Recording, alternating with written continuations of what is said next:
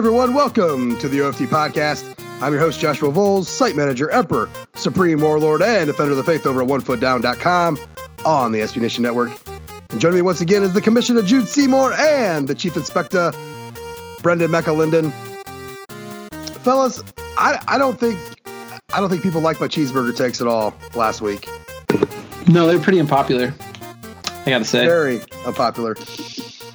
I think Greg, our friend Greg, was personally offended. It just I feel like people wanted to pray for us. The most offended people, and I found this to be the great irony, which was the funniest part, was bitching about how regional it was. But the people that were bitching about how regional it was were the ones sitting in Texas bitching about Whataburger, or California bitching about In-N-Out or whatever. It's like, yeah, you're fucking bitching about your region. Fuck you, Texas. Fuck you. I'm not bowing down to that fucking state. I don't care what you say. Fuck you, Texas. No, I think the real fuck you is for California, because In-N-Out Burger is the most overrated. I think Five Guys is actually pretty good, but I think the In-N-Out Burger hype is just and their fries are just so trash that, because especially with Five Guys too, you have to consider that you buy fries and you can feed a family of 5 with them. But you're also taking out a mortgage. You were taking out a mortgage, but you're getting your fries worth, man. You are getting your fries worth.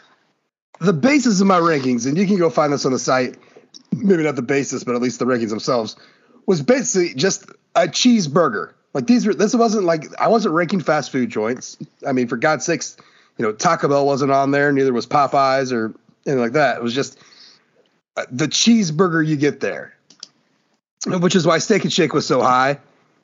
Because their Frisco melt is fucking elite. It is the elite of the elites. But, I got some shit, namely from Brendan, about my place of McDonald's on the rankings.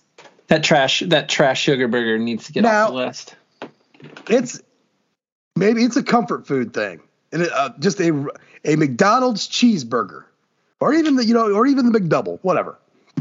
But when you start talking about the OGs, I only had 2 OGs on there: White Castle and McDonald's. Talking about OGs, franchises that have been around for fucking ever. Their cheeseburgers are comfort food. That's a high ranking, man. When you're struggling in life, there was a meme I saw that I just love. It's never or something never make fun of somebody's fast food choice. You have no idea what that food has got them through in their life. And I don't think I've seen anything more accurate. When you're just pissed off and depressed or whatever, and you just pull in, and for the few moments of you eating that trash ass fast food, and it's all of those places. I don't give a shit what place it is, what place you think is the best. It's all trash ass fast food. But for those few moments, that trash-ass fast food is the best friend that you have until you have to go to the restroom. But so don't judge. Don't judge too harshly. I said my piece. I've made my thoughts known. I just have disdain for McDonald's, I guess, is just the overarching thing. I mean, the problem is that I live in a small town. I have very few choices in Hicksville. At one point we had a Hardee's and a McDonald's, and I can tell you which one that I would go to over the other. And then the people were making too much money and decided to split off, and they closed Hardee's down. It was the dumbest reason to ever close a business. So all that was left was McDonald's, and there's a Subway as far as fast food franchises people would recognize. So all that's left is fucking McDonald's. And so we just went up hiking up in Pokagon, up around Angola, hiking and biking on Sunday. And, we're dead. We did our legs are about to drop. We need to go get some dinner after this. And ask the kids, what do you want to go eat? What do the 2 boys say? McDonald's. And we're pissed that we would not go to McDonald's. Are you fucking kidding me? No. And I had just offended McDonald's cheeseburgers just hours earlier on the internet. Oh, shit. Well, I hope everybody's bye week was spent wisely. I hope that you did not spend too much time on the toilet from eating all those cheeseburgers. I love the fact that Charlie Weiss's greatest contribution in Notre Dame, just kind of like the life, is the cheeseburger bye week. Next to, of course, Jimmy Clausen. Yeah, but I mean that's not a Jimmy Clausen isn't a lifestyle. Okay. All right. Although he is the exception. He's the exception to every rule.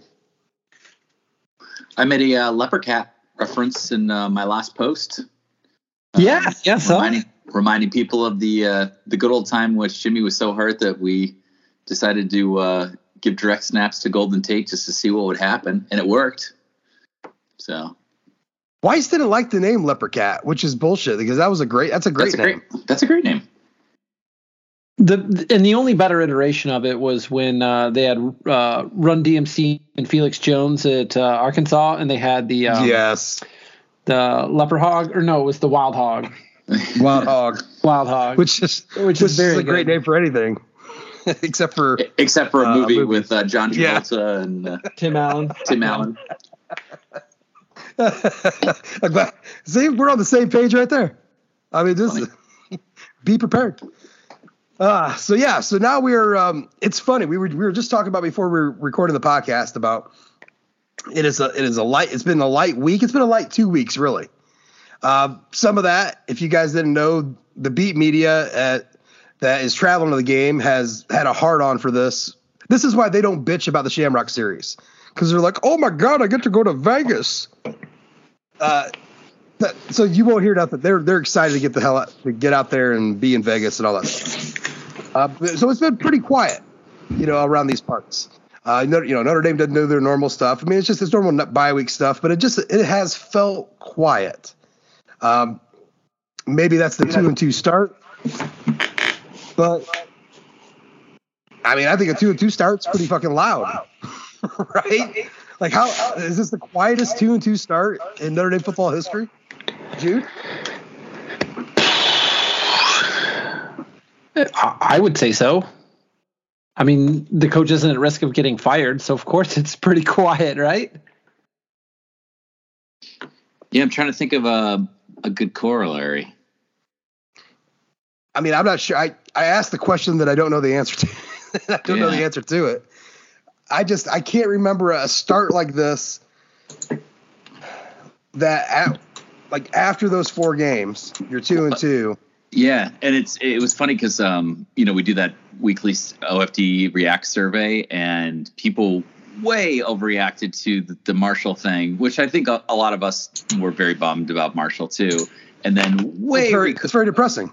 And then recalibrated after the Cal game, and so there's like these wild swings where at 0-2, it's like gallows, and now at 2-2, it's like could we be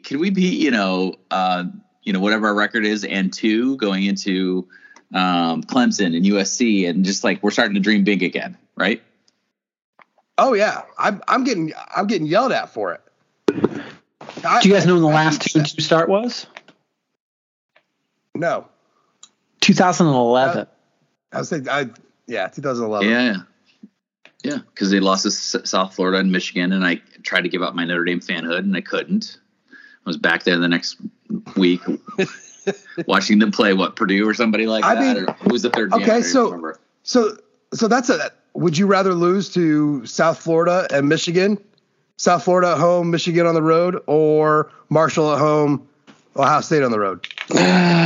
Boy. Oof. I mean, this is a better combo, right? I think it's Ohio State, Michigan. I think it's Ohio State. Marshall, who I'd rather lose to. Especially the way that you lost the South Florida game. Ugh. And the way they lost to the Michigan game was as heartbreaking of a loss that I've ever experienced. Yeah. That's about as that game just does not make sense to me. Like the idea that you were up, what was it, Brendan, 24-7 going into the fourth quarter, right? Going into the fourth quarter and just running the ball at will. Running the fucking ball, yeah. At will in the first half, and then just being like, yeah, no. And then the Tommy no touch fumble on the at the 5. Denard picking up the fumbled at the goal line, and it just I believe that was the first play of the fourth quarter was Denard fumbling and then having the ball bounce to him, right?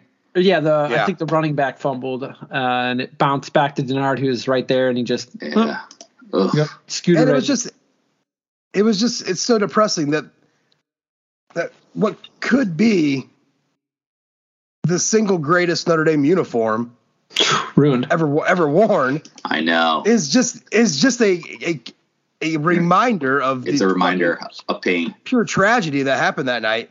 You can't use it for anything. Yeah, like there's a ton of pictures from that night, and players look great, and I have a hard time using it with anything because I immediately think Gary Gray. I immediately think Gary Gray or Tommy staring at the football as it's floating in the air, not in his hand. That is, we have as many pictures as we do of like a prom night where you found out your girlfriend was cheating on you or something, and you're right. I've got 100 pictures of myself before the pain was inflicted on my soul. Yeah, that's how it feels. That's how it feels anytime you look at them, and it sucks because they're just so damn pretty. It's the same thing with the 07 jersey though, because that 07. But it's not as bad. You knew that was a bad team, awful team. You knew it was a bad team. They had no business even losing that close to USC. What was it, 38-0, 38-3? I think it was 38-0. 38-0, yeah. Yeah, 38-0. It should have been like 60-0. I mean, I don't have as much hardcore feelings about that game because you just knew you were walking into an ass whooping as it was. That 2011 Michigan game, you fucking had it. You had it. You had it. Not only did you have it, but then you got it back after you blew it with rescoring the touchdown with 27 seconds to go, and it was like, oh, well, to it. We have it. We have it again. It's ours. And then, the hook and ladder play and Road Roundtree just yeah, it was it was just great. It was pure tragedy, and it was Michigan. I mean, it's just look, I fucking hate USC, but it's just like losing to Michigan always just felt worse because it's fucking Michigan. Well, because their fans will chirp. Because USC fans don't do anything unless USC's in contention for a national title. You don't hear from them, right? It's not like you're going to hear from USC fans anywhere out in the wild because they're not out in the wild. They're out there right now. They're out there right now, which is unfortunate for them because they're not as good as what they're chirping. But yeah, you're right. And like Brendan especially, our proximity too is a lot closer. There's a lot more of them around us at all times. But even if I was living in fucking goddamn South Carolina, losing to Michigan would still suck more. Yeah. It's just fucking Michigan. Oh, man. Yeah, so that's why we have to beat Syracuse this year because I can't live in this area. No, you'd have to. We have to bury the ghost of Reyes. Walter Reyes. Walter Reyes. Yeah.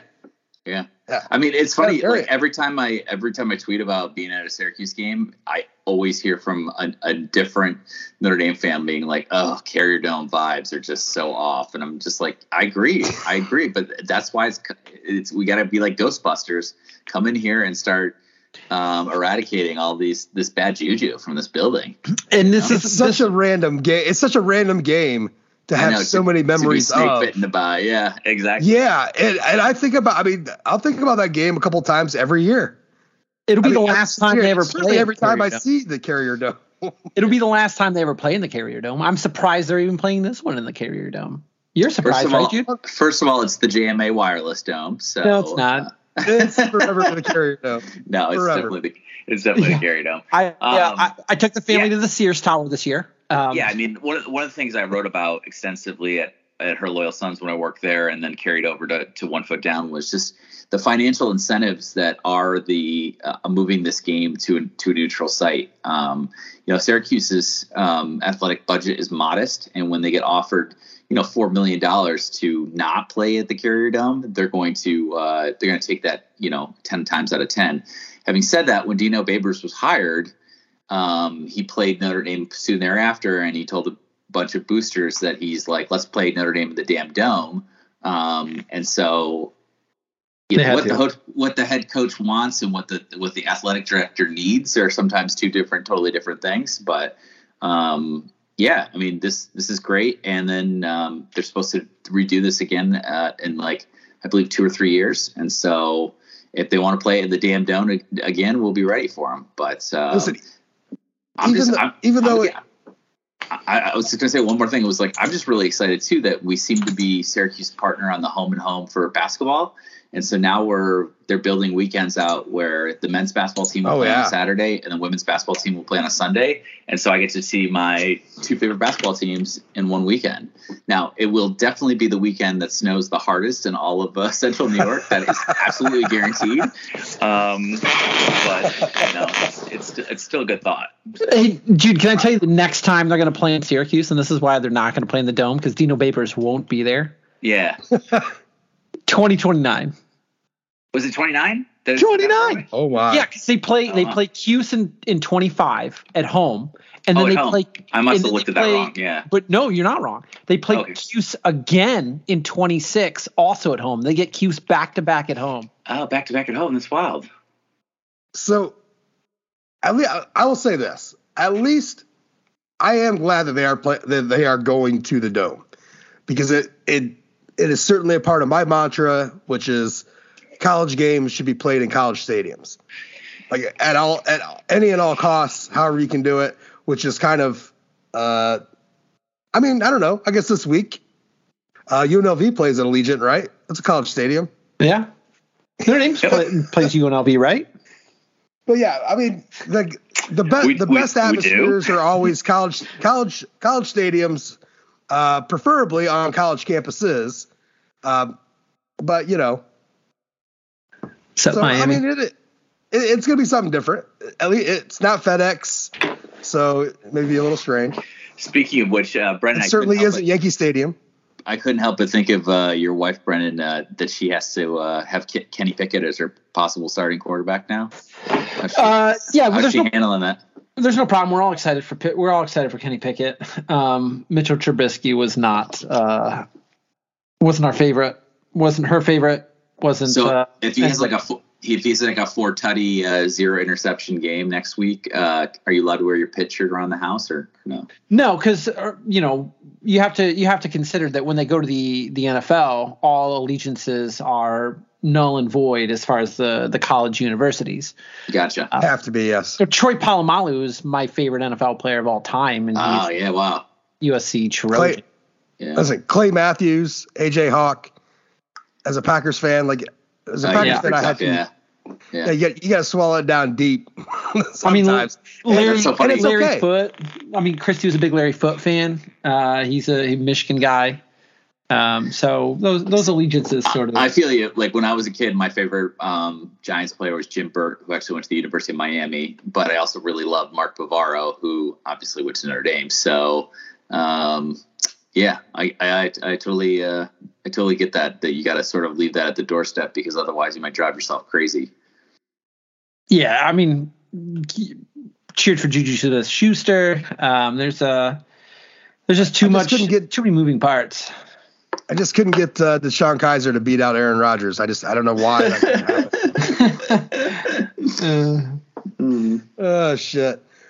Well, hey, let's keep this train moving. Look, I just want to remind everybody, we need you. We fucking need you to get on over to Apple Podcasts, leave a rating, leave a review. Any review that you leave, we will read on the next OFT podcast. And as always, there is a certain type of review, certain type of rating that we like. Brendan, you want to explain what that is? Yeah, we are looking for those earned Julian Love 5-star reviews. Captain Julian Love earned 5-star reviews. We might come in at a 3-star initially, but over time, we earned that 5th star, man, with our play on the field. Yeah, we earned it. Poor Julian Love got a concussion, so he's been out. Yeah. So there really is a lot in common with this podcast and Julian Love. All right, couple of reviews here tonight. First one from Delusional ND Fan says earned 5-star.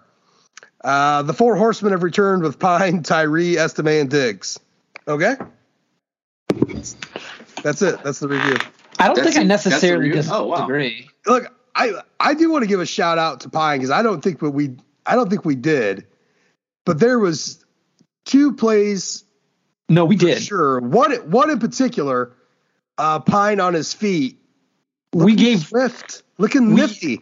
We gave credit to, because I distinctly remember bringing up that 3rd down play, because that 3rd down conversion that he picked up with his legs jump started the entire offense.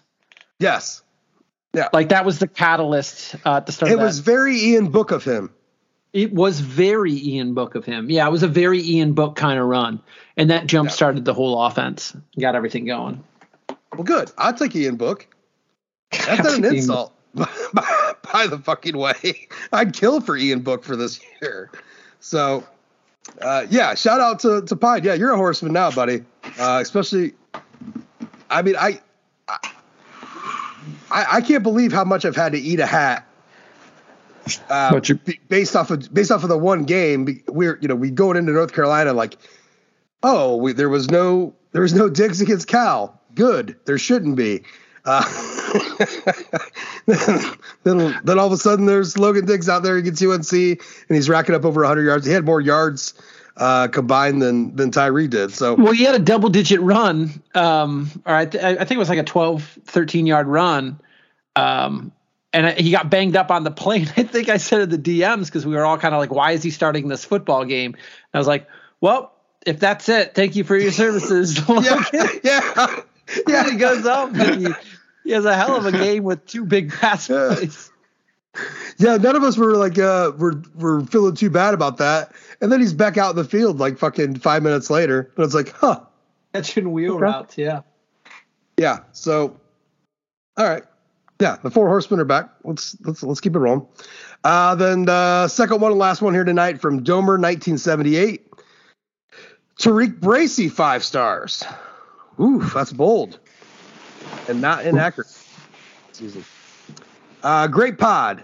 Speaking of superstitions, I've always believed an Irish victory was and is directly related to how well I practiced my Catholic faith in the week leading up to the game, which includes refraining from the use of colorful language. Oh, no.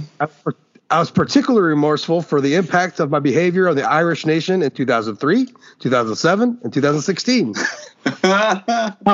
However, after listening to you guys, I realized my efforts at self-control were utterly useless.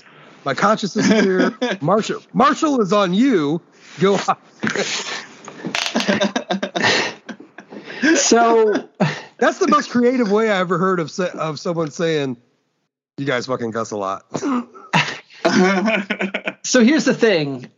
We're very flag superstitious in our household. I notoriously bought a Pittsburgh Steelers flag and I put it up and the Steelers ended up losing like 5 out of 6 down the stretch. Oh, I remember the story. Yeah. Yeah. I remember that. Yeah. So I was flying my flag to start the year, obviously, and pretty much all summer. And then on 9/11, I put out my American flag. I took down the Notre Dame flag, and then Notre Dame beat Cal. I haven't put back out the Notre Dame flag. I'm still flying the American flag right now. And I thought about putting it out this week against BYU. And I think if I'm going to do it, I'm going to do it before the UNLV game. Because I don't.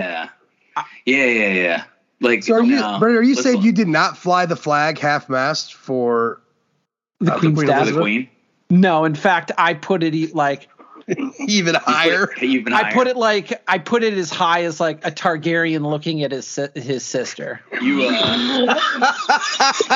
That's how high the flag was. You purposely bought an English flag for this occasion and flew it lower than the American flag. Yeah, I actually just set it on fire. So I still have the American flag flying. Christy won't let me put the Steelers flag back out. Though I think I probably should. I love it, man. I mean, I get crazy about like what I'm wearing and stuff. Like if I feel like the mojo's wrong at halftime, I like to go up to the room and like kind of switch up the attire. And then I'll remember things. Yeah, I'll remember things that like I felt like didn't work and try not to repeat that outfit. So you're into chaos magic. Yeah, I don't know. Like I feel like it's so dumb. I get it. It has no whatever. But at the same time, you can't prove that it doesn't. I don't want to sit there and go. I don't want to sit there and go like maybe I should have listened to that little voice in my head that said, "Why the fuck did you wear that shirt today? Like you knew that shirt was bullshit." You know, like I'm less superstitious and more ritualistic. Which is probably like a big reason why I left the Lutheran church when they were like starting to go like damn near Baptist the way they're going about it. I'm like, nope. I need ritual. God damn it. I need things set in stone. I am very ritualistic and very in order. And when there's games and days that those things are not in order, I am very worried about the outcome of the game. So what you're saying is you're married to the holy water queen of Hicksville and you're ritualist. Yeah, that scans. Yeah, it checks out. That checks out. Yeah. So I mean, I've just realized we had I haven't told you guys yet, but Carrie and I just had a huge conversation about all the shit we have going on this month. So like. Me making it up for the Stanford game, a night game is probably going to be like not happening. Not sure yet, but trying to move some things around. Like that's how like our schedule is just so crazy right now.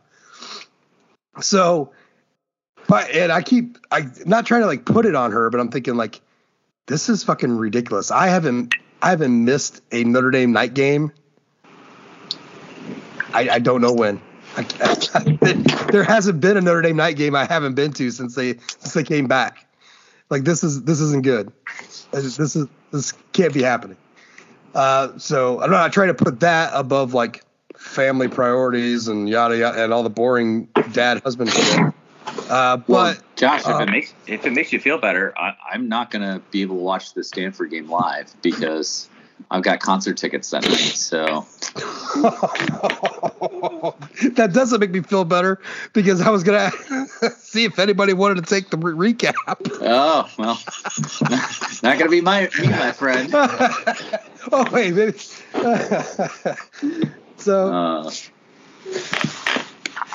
where the hell does this even come from? Why are we talking about flags? Just superstition. I don't know. Superstition. Yeah, superstitions. Yeah. Just okay. That's right. Because trying to keep the homeboy was blaming my potty mouth on Luke and Mark. Yeah. It's fine. I'll take that in. I'll be the sin eater. You want to get like ritualistic about it? I'll be the sin eater. I'll live for the next 1,000 years eating everybody's sins. I guess what I'll say is I've got 2 extra tickets to the Notre Dame Syracuse game. I was thinking about offering them to my parish priest because he's a huge Notre Dame fan. Will that put me in good stead for the Syracuse game to have a priest on the campus rooting for Notre Dame? Like, should I be a little bit more aggressive in soliciting him for that? Yeah, absolutely. And then while you're at it, also offer the bishop. Offer the bishop. Oh wow. Okay. Yo, Terry, come on down. Come on down. Make the sojourn. That's funny. I thought maybe he would. It's tough, you know. These parish priests have obligations on Saturday nights. I'm assuming that the game's going to be on a night. I don't know why I assume that because they just announced the Syracuse NC State game is at 3:30, which seems like a really good matchup between an undefeated team and a 1-loss team. So Syracuse still going to be undefeated at that point? I don't think so. No, they got NC State and Clemson. So yeah, if they win both those games, then we're probably in real trouble. We're probably in real trouble. So we'll see. We have to have an undefeated Clemson. We have to. Yeah. I can say I've been getting shit because I've stayed utterly optimistic. Yeah. Maybe we shouldn't use the word utterly for that, but I've been completely optimistic about Notre Dame's future for the next season because I did want to bring this point up tonight. Why the fuck not? Why would I not be? Why would any of us not like? No one's I'm not going to go put down $10,000 on them finishing the regular season 10-2. But why would I not have a fucking good outlook on it? Why do I need to sit here and be like, well, they're going to drop 2? They're absolutely going to fucking drop 2. Why do I need that anxiety in my life? And who wants to tune in to have someone piss in their cornflakes? Like no shit. Like it is. Look, it is right there in front of them. We all have our roles on this podcast, and if you guys want to steal mine, I mean, I don't even get it. So I feel like I'm just saying, like Brendan is my biggest point is like Notre Dame still has a ton to play for this season. I don't want to spoil it, but I think Brendan's going to be like, we're going to run for 500 yards on BYU this weekend, and I'm going to be like, I think it's going to be a really close game, So. I totally. I just hope you don't think that it's going to be 3.5 points. Close, shoot. Yeah, that's a spread, right? Yeah. And then I'll have my tradition of literally ripping my shirt off my body, like focusing on Jude and casting a spell on him in Syracuse. Like, shut up! We're gonna fucking do it. I feel like the hardest people to pick this year have been Notre Dame in terms of figuring out which Notre Dame program is going to show up week to week. I realized I blew it not the bye week, but 2 weeks ago with North Carolina. But I'm just, I think other teams I have a lot better sense of what kind of team is going to show up. Yeah. It's funny. I disagree a little bit. The season's been tossed up. I know what I'm getting with Alabama. That's true. And I think I know what I'm getting with Ohio State. I thought I knew what I was getting with Georgia until these last 2 weeks. Well, everybody else, except for James Madison, undefeated James Madison, I have no fucking clue. If you're making money this year, this season gambling, you are a god, sir, or madam. And you know what? I think we've touched on this in the old direct messages, but it's because of transfers. I think it's absolutely because of transfers. I think it has really brought a lot of volatility and sort of parity to college football, and it's definitely made the sport significantly wilder in the 10 to 25 range, which is better, right? It's straight up. If Notre Dame was 3-1 or 4-0 right now, we would jovially say it's made this season fucking great. 2-2 is a little depressing, but I think if you sit back and look at it, I said after the Marshall loss, and you guys both agree with me, give me a 2007 season then. If this is what we're getting, just give me crazy wild shit. Light the whole thing on fire. Yeah. Yeah, it's been kind of delivering. Last week could have really knocked this sucker out. It was close for a hot minute, but I mean, we are getting what college football is supposed to be, which is the anti-NFL, which is it's a little wilder, a little more unpredictable, and I'm all for it. And I think Brendan's absolutely right. I think transfers obviously have a huge impact on that. USC crawling out of the gutter, they're still not that good, but they're good enough to get the wins that they would have lost had it been last year. And it has nothing to do with Clay Helton. It's everything to do with, getting transfers in. 22 guys coming in. I mean, it's made college football a little wilder place, and I'm okay with that. I just wish Notre Dame would get a little taste a little bit. I want to give you one data point here. Bill Connolly's famed SP Plus is 134, 131, and 2 for against the spread record so far this season in FBS versus FBS games. If you include FBS versus FCS, he's 182, 188, and 7. That's it's not making money. That is not making money. So it's been really rough. It's been really rough. Well, I've said it for years. Math is stupid and not real and should be burnt at the stake. So, I mean, I don't know why that would surprise anybody. I feel like Josh should pick first this week because Josh has been so on fire with his picks. I'm just tempted to be like, stop trying to spit into the wind. Let's just follow Josh. If you want to get on my level, make sure that you hit your head hard enough where they diagnose encephalomyalgia. Josh, throw a few other concussions in there. Are you saying that you have some kind of like John Travolta in what was the movie where he had Phenomenon? Yeah, is that the same movie? He was St. Michael? No, that was Michael. That was called Michael. It was the same year. Those came out in the same year, all in the. See, I confuse Phenomenon, Michael, and Powder. Like all three of those movies are the same movie to me. Yep. That's funny.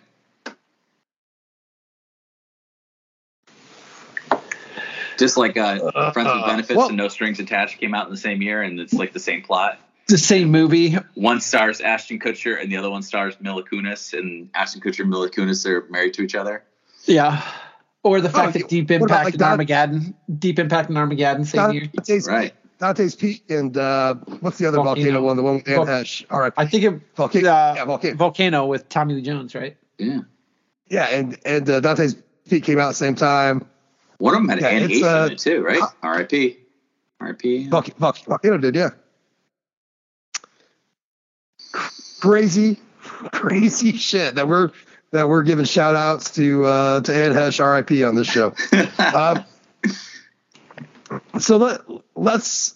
I don't know. I mean, why are the fucking people listening? Why are they here? I mean, maybe they're just here to listen to this. I don't know. But let's get on the topic du jour, which of course is BYU in Las Vegas. Yeah. So Brendan, I know you got the goods. I know you've been dropping a couple dimes here and there in the DMs. So let's hear it. Well, the Cougars are in Vegas, which means Zach Wilson's going to be in town. Womp, womp, womp. Womp, womp. Let's be a lady tonight. I'll always laugh.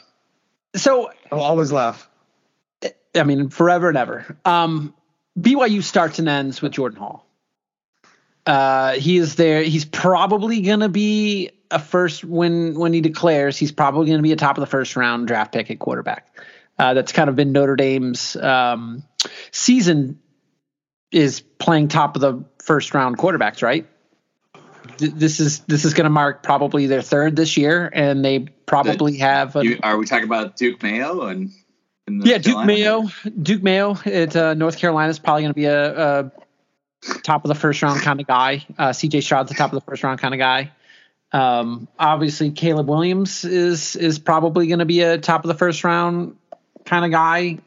Jalen is. I saw a from everybody's favorite syndicated website, PFF College. They put out a mock draft today that had. Oh my God! Did you see it? No, tell me about it. I can't wait. They had a quarterback in the top 10 who goes by the name of Tanner McKee. Tanner McKee in the top 10. They had the Bears drafting a quarterback too. Yikes! They're the worst. The worst. No. The worst is The Athletic. No, your subscriptions. Yeah. They're worse. They're worse because they're more pompous about it. Tanner McKee. Holy cow. Tanner McKee in the first round, man. Tanner McKee in the first round. And not even only in the first round, but in the top 10. Not only in the top 10, but to the Detroit Lions. I love it. Yeah. So Jordan Hall is good at football. Well, good for Jordan Hall. Yeah. Are there 10 other players that are good around him? Yeah, they have like 5 wide receivers who are all legitimate and could all start for Notre Dame. All Are 5 any of them related to Mitt Romney? Yes, and I would build a plane out of Gunnar Romney's because I love Gunnar Romney. He hasn't done anything this year, really. Last week was his first game after like lacerating his appendix or whatever in August. And I expect him to be 100% full go, Gunnar Romney. Not only is he. I gotta interject real quick. Yeah. I thought I heard you say Jordan Hall twice. It's Jaron Hall. Yeah, Jaron Hall. Unless I keep hearing wrong. No, that's my bad. So yeah, he's very good. The problem is with BYU's offense, when you look at it, like I've touched on the fact that I like all of their receivers. All of their receivers are tall. Keanu Hill has stepped up and leads the team in big plays. He's 6'4". Chase Roberts, 6'4". The only guy who's not 6'4" is the guy who has the most catches on the team, 5'11", Cody Epps. He's a kid from Mater Dei. But Braden Cosper, he's 6'3". Puka Nuakoa, he probably is not going to play. He's 6'2". He's their best receiver overall. But he's sprained his ankle in week 1, came back against Wyoming and hurt his knee in the game. So I don't think that he's playing. I think with an ankle sprain and then goofing up your knee, maybe he comes back after sitting a game out, but probably not. But Gunnar Romney's 6'3", so they're averaging 6'2" on the low end of their wide receivers. They have very tall wide receivers. Gunnar Romney's a 4'4" kid, deceptively 4'4".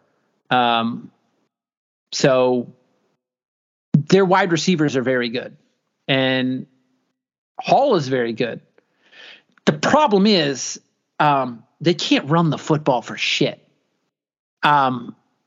In the games that they played, the less than competition, the South Floridas of the world, the Wyomings of the world, Utah States, they haven't had a problem running the football. But then when you watch what they do against Baylor in Oregon, their lead back, Christopher Brooks, who's a complete jag, he went 13 for 31 against Baylor and 10 for 28 against Oregon. The guy who I think is a good running back is Miles Davis. I don't think Miles Davis is playing. I put this of note when I was watching the game last Thursday. He went into the medical tent and they've been mums the word on him. But I don't think he's going to play. And if he is, he's going to be hobbled. That kid actually has pop. And every time you see Miles Davis on the field, their running game is different. So they're going to have to rely a lot on Hall throwing to these receivers. But one of the things that I noticed with Hall, and I noticed it when I was watching their games, and then the stats bared it out too, they are a front-running passing game. And this was a very interesting statistic that I found out about them. 802 of his 1,438 yards have come on first down. And that's a little bit, to put it into some context, CJ Stroud, Dukes Mayo, Caleb Williams, those are all guys where the split is like most players get most of their yards on first down. It's like 45% of their yards come on first down, and then the other two account for like 55%. But in the case of Hall, it's 55-45. They get almost all of their yardage in first down situations. And it even is further exacerbated by the fact that on 22 dropbacks on 3rd and long and 4th down, Hall's only been able to pick up 5 first downs. So when BYU enters into typical passing down situations, they're finding less success doing so. And a big part of that is the fact that they can't run the football worth a damn. At least against the Power 5 competition that they played. Their offensive line doesn't get any push. You can watch any game that you've seen them play, and almost immediately at the snap, they're able to maintain the line, which is why they've only given up 7 sacks this year. But they don't get any push at all, and any success that they have running the football is on jet sweeps or trying to find an edge, which you're not going to be able to do that against Notre Dame. So there's a little bit of deception with their offense when you watch it. I don't think that it's nearly as prolific as some people make it out to be. I think that they feasted on some less than competition, and by less than competition, they have faced three of the three bottom 100 offenses: the 100th ranked offense, the 102nd ranked offense, and Utah State was the 121st ranked offense or defense. So these are all instances where this team is feasting on less than competition, and then against Baylor and against Oregon, they weren't able to find the same level of success with it they were against the other ones. Another thing to keep an eye on with this game is their special teams play is going to be a disaster, and I think that we're going to see it play out in both aspects. One, they don't have a field goal kicker. The starting kicker is 1 for his last 6, including multiple misses in the last game inside the 40. And they are down their long snapper. So they're breaking in a new long snapper and probably breaking in a new field goal kicker in this football game. Defensively, when you watch them, the thing that stands out the most is they can't tackle at all. They're very good at limiting long plays. I think they've only given up something like 13 plays of more than 30 yards. But teams are able to just death by 1,000 cuts, especially in the first half against Wyoming and Utah State. You saw both teams find success running the football because they're just undisciplined in tackling. They're undisciplined with their penalties. They have a lot of after the play penalties, a lot of false starts. There's just a lot of undisciplined, a lot of offsides. There's just undisciplinedness all over their roster defensively.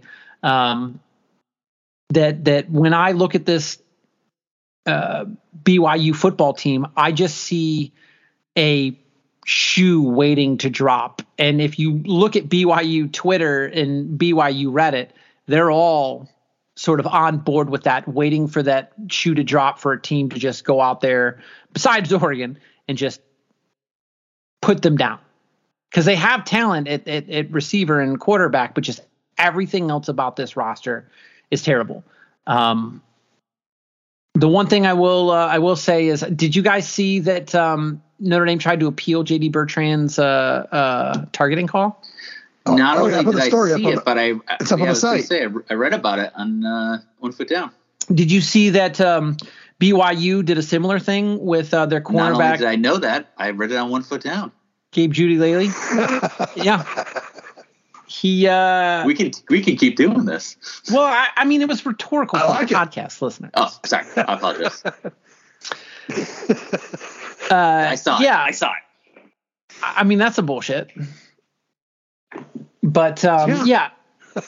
I think in this particular situation, for a team defensively that isn't susceptible to big plays, well, that doesn't matter to Notre Dame, but is susceptible to allowing teams to run on them because they're poor at tackling. Well, that plays into Notre Dame's hands. So the thing that they're good at, limiting big plays, that doesn't affect Notre Dame. And the fact that they can't tackle and give up sustained drives, they're 78th in the nation in plays allowed. I think that that's going to allow for Notre Dame to find a lot of success in the running game. And I think it's going to allow Drew Pine the ability to make quick throws and for those throws to go longer than perhaps they might have against a more sound defensive team like a Cal. I think some of the things that they wanted to do in that game, you're going to see them pull back out in this BYU game and find infinitely more success. And then offensively, like I said, they can't run the football, so I would just spend the whole time in nickel. And if you know that they're passing, they have less success trying to throw the football. So just assume that they're going to run, and then assume they're going to pass. And if they don't, they're not very good at it anyway, right? Yeah. I'm still stuck on the fact that they have a running back named Miles Davis, and they're going to wear black this weekend, so they're really not going to be kind of blue. Yeah, you got to keep your eye on Miles Davis. You got to keep an eye, at least one eye. You got to keep one eye out. If hitting the hole was cool, then you could call him Miles Davis. Yeah, well, I'm surprised they didn't have pee pants uniforms, right? What actually sucks is that BYU did a uniform reveal that was very BYU cheesy. So boring. Magician. The only thing I'll say, that they had, that the guy was in there before they did the veil, was better. It was the normal blues. Yeah. Here's what I'll say. I don't like the two-tone helmet, and I do like the fact that they leaned into the holy war aspect of it, because the song's like, "We're going to war" at the very end, and I was like, all right, BYU. The Deseret News says that this is a long time coming. It's a decade of waiting for payback. Well, I think that they'll have wins. 2013 was the last time they played, right? So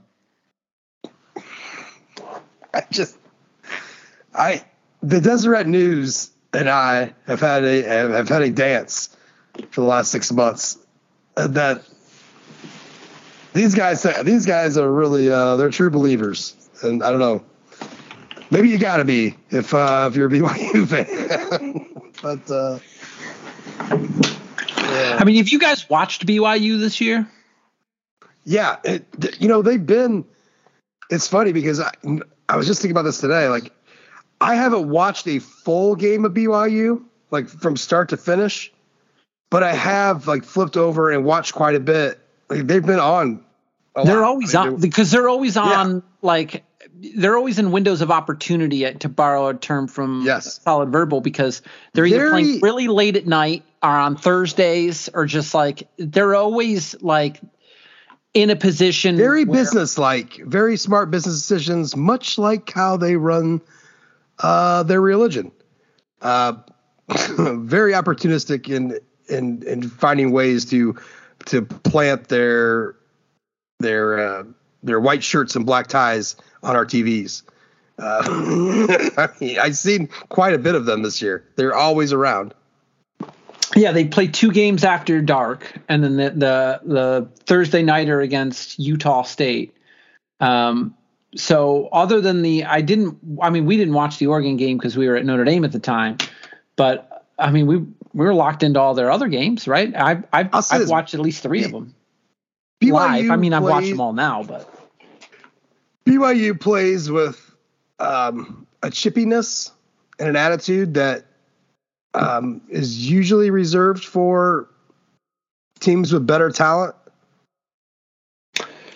They play dirty too. Like, that's the thing about BYU, is that, like, when you say chip, they're 115th in the nation in penalties. They're averaging 71.8 yards of penalty per game. They've committed 40 penalties, and a lot of it is that, like, it's kind of weird. I thought that, like, they'd be nice, buttoned up, nice Mormon boys. No, they've always been. I mean, all the. Just Google Utah baby names, and just reading those names will give you kind of an example. You'll understand what kind of players they are. But one thing I do wonder about is, I've always wondered this, and I've never done anything to check the data. But because of, the obvious, because of the ties to the LDS Church, because so many of their players have been on mission trips, they're probably the oldest team in college football as far as like age goes. And I guess I've always thought that made them a more mature team. Like, these are adults out there playing this game.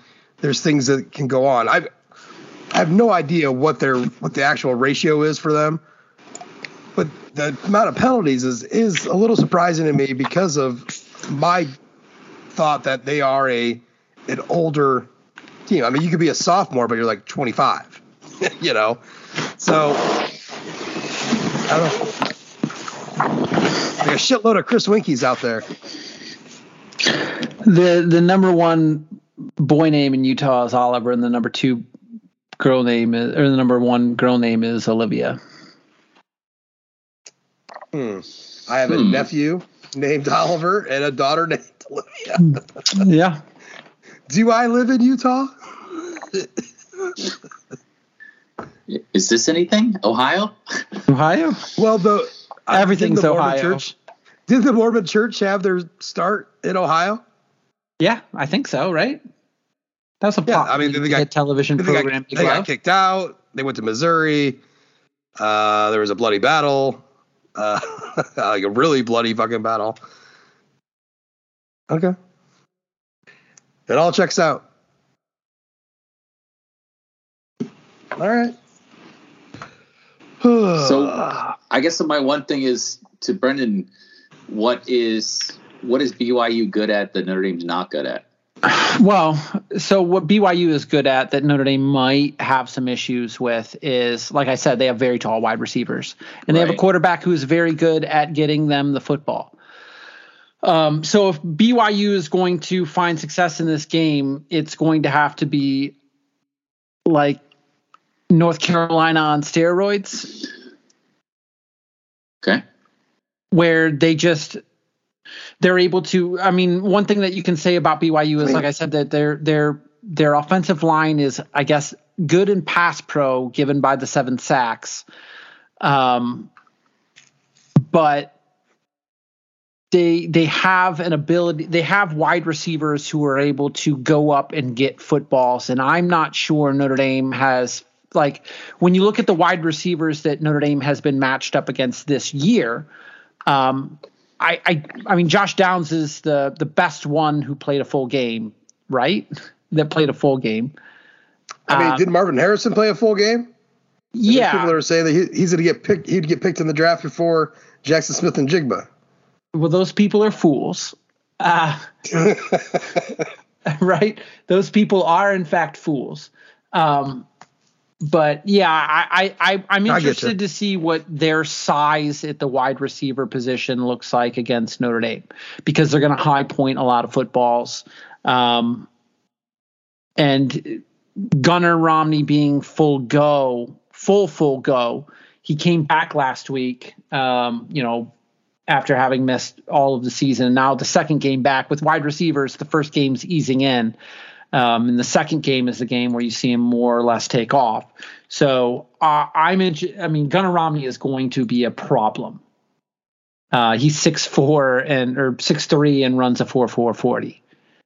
Very much like Alec Pierce at Cincinnati, or somebody like Ed McCaffrey, or could you see Mitt running a go route? Yeah, absolutely.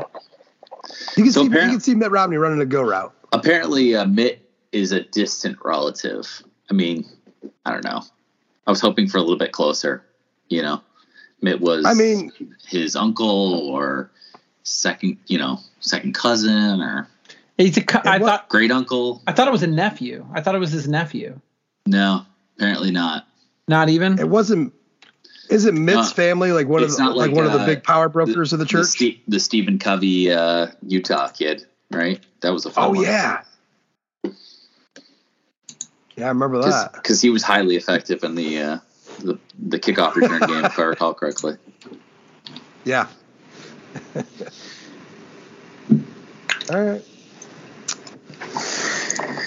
Well, there it is. The Cougars. Yeah. So some things I want to get through here real quick. Notre Dame, when they released their depth chart on Monday, they finally did the thing. They finally made it official that freshman Benjamin Morrison supplanted Clarence Lewis as a starter. We already saw this, like against Cal, for example. But Lewis's snaps, and Jude, you can correct me if I'm wrong, I think they went down significantly from California to North Carolina as it was. Yeah, we talked about that on the last podcast, I believe. Yeah. Yeah, because I think we all called this on the last one. Yeah, we knew that it was coming. Notre Dame just made it official. Yeah, like they've been doing it. We figured, the bye week is when they're gonna finally make it official, and then they did the thing. So that's good and done. Do you think Pete Sampson in the bye week reached out to Benjamin Morrison's high school teammates to ask about his prodigy status? One would only hope. Okay. I mean, right? Benjamin Morrison seems more like a MySpace kid or an AOL kid than Prodigy, really. Maybe Zaga. my boys love playing that fucking Prodigy game. Like I had to give Dylan his own laptop to play Prodigy. We would premium on Prodigy for 6 months because my son was playing so much Prodigy. But I don't think if Benjamin Morrison pans out, like I don't think we can do the bit with the earned 5-star because he already was a 4-star, right? Yeah, he was up there. Yeah, he was kind of a low 4. I think he was like a 0.9. Listen, like flat. Benjamin Morrison was probably one of the most low-key recruits in recent memory. Like he didn't get a whole he is not someone whose name was brought up by a whole lot of people. You know, going into like signing day, and I mean, he's not to say that he was forgotten, but he just wasn't a guy that anyone was talking about. He wasn't an early enrollee. He was a June enrollee, so he didn't have that. You didn't have that extra spring media time. But man, he just showed up and did his thing. There's you kind of want to compare him to Kavari Russell just a little bit, but Russell was swapping positions. Yeah. You know, so that's a whole different thing. This is a really good fucking football player. Notre Dame looks like he held offers from all of the Big Ten, most of the good Big Ten schools, and most of the Pac-12 schools too. Pac-12 schools, yeah. Yeah. He just wasn't a guy that got a lot of fanfare, but yet when you looked at his highlights, you thought, man, this guy can really play. He held great offers, like you said, Jude. It just. For whatever I don't know, maybe it's the name. Maybe it's too old school of a name, Benjamin Morrison. Maybe if he was like the coldest the coldest Crawford, maybe he'd be getting a little more hype. But he's the is there a paint joke to be made here? Yeah, Benjamin Williams. No, since as far as I can tell, Since Troy Pride Jr. in 2016, Benjamin Morrison is the second highest rated cornerback recruit Notre Dame's had, only behind fellow classmate Jaden Mickey. Which just makes what I said even more crazy. Like Notre Dame has not recruited corner very well, and here's one of the best that you've signed. And honestly, he was not somebody that, and I'm in this fucking boat too. I am guilty as everybody else. He's just not somebody that was brought up when you talked about the class, talked about the future. Not that there was anything negative said about him. On the contrary, there just wasn't anything at all said, which is just crazy. This is pretty funny. I'm looking at 247sports.com, and they've got a timeline of events, right? It says June 11th, 2021 was his official visit to Notre Dame. Then he went to Oregon, and then he went to Washington. And 7 days after he went to Washington, Tom Loy predicts Benjamin Morrison will commit to Washington Huskies July 2nd, 2021. Kevin Sinclair predicts Benjamin Morrison will commit to Washington Huskies. 3 days later, Tom Loy predicts Benjamin Morrison will commit to Notre Dame Fighting Irish. Kevin Sinclair predicts Benjamin Morrison will commit to Notre Dame Fighting Irish. See, and that's another thing. They flipped him in 3 days. Listen, we have been battling Washington for West Coast defensive backs for a fucking decade now. And we have been losing.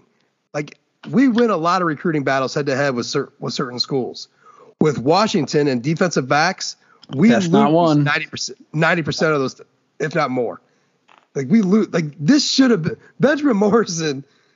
I am sorry, sir. You deserved way more hype from this show, from this website, from this fan base than what it was. And I hope you deliver on that after 4 games of your college career. But seriously, I mean, he's our starting cornerback now, 4 games into his college career without a spring semester to hang his hat on. So that's impressive. He's gonna need it because he's gonna be up against the old Gunner. So say all that about a freshman to lead me to this. And just allow me to get this off my chest real quick. Shut the fuck up about playing freshmen. Shut the fuck up. Stop bitching about Tobias Merriweather. If he could fucking play, he'd play. No one has fucking got some weird poker up their ass about not. Shut the fuck up. If he can fucking play out the field, they need wide receivers. Just because you, who has never seen him fucking play at all, other than maybe a highlight film, thinks that you know fucking better than the coaches that have him, shut the fuck up. Do you know whose fault it is that Tobias Merriweather hasn't played? It's Tobias Merriweather's fault, right? It's not. He got hurt in fall camp. Yes. He was hurt in fall camp. And as a freshman who just showed up in June, getting injured is not going to help your cause for playing time. None of this has, like, I am not like trying to put Tobias Merriweather down in a hole. I'm just saying, you shut the fuck up about him. Quit. People that just automatically just start throwing freshman names out, you barely fucking knew who they are. You barely know who they are. Just stop. If they can play, they would. They would play. And here's the thing, too. Like, it's Tobias Merriweather's fault that he is not playing. It's no one else's fault. There is no apprehension of playing freshmen. That's not a thing. And also, that's not to bury Tobias Merriweather, because I will say unequivocally that the best running back on this roster is Audric Estime, and he had 7 carries for 60 yards last year.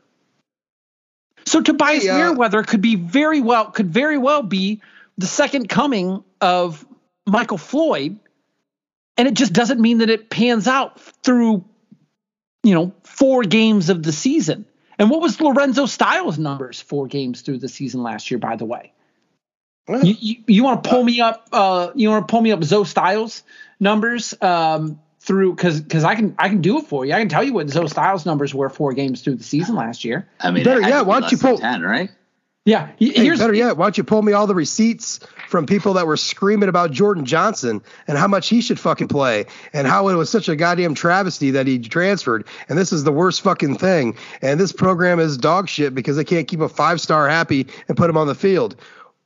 Where's he at now, Brendan? What's his snap count? Jude, you got that? What's his snap count at old USF? He played tonight. It's funny because I was actually looking at Lorenzo. I was actually looking at Lorenzo Styles, who had 1 snap in the Florida State game, 7 in Toledo, 1 in Purdue, and 5 in Wisconsin for a grand total of 14. Yeah. But here with Zoe Styles, it's even worse because through the first 6 games of the year, he had 2 catches for 16 yards. By the way, he finished with 24 for 344.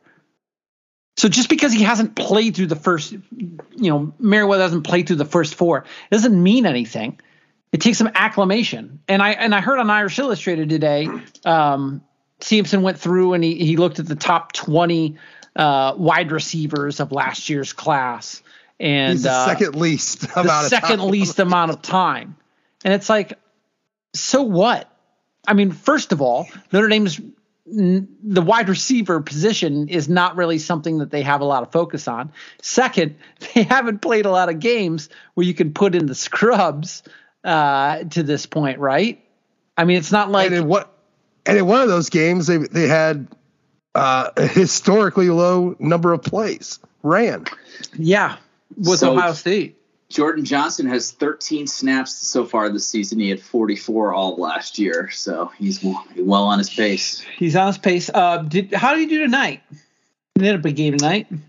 I don't think they graded it that quickly, so I'm not sure. But let me just take a quick peek. I just want to take a quick peek. See, in a 41-19 blowout of SMU, he had to have gotten in the game, right?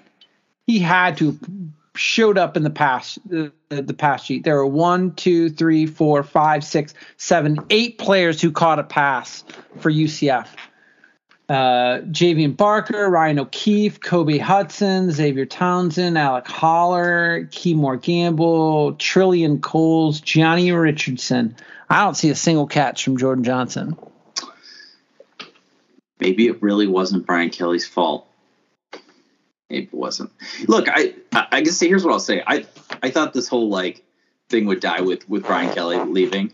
We're going to need a bigger sample size than 1 year for Marcus Freeman to say whether or not he has a predilection for playing freshmen or not playing freshmen. But I agree with Brendan's analysis, which is injuries and whatever Tobias Merriweather is doing is keeping him from the field. It's not about him being a freshman. I don't think that if he was clearly good enough to be on that field, he would be on that field because the proof's in the pudding. They need people at that position.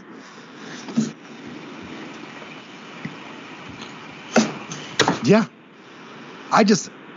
Anytime I've posted anything the last 2 weeks, and it's a lot of, I'm looking at you, Facebook people.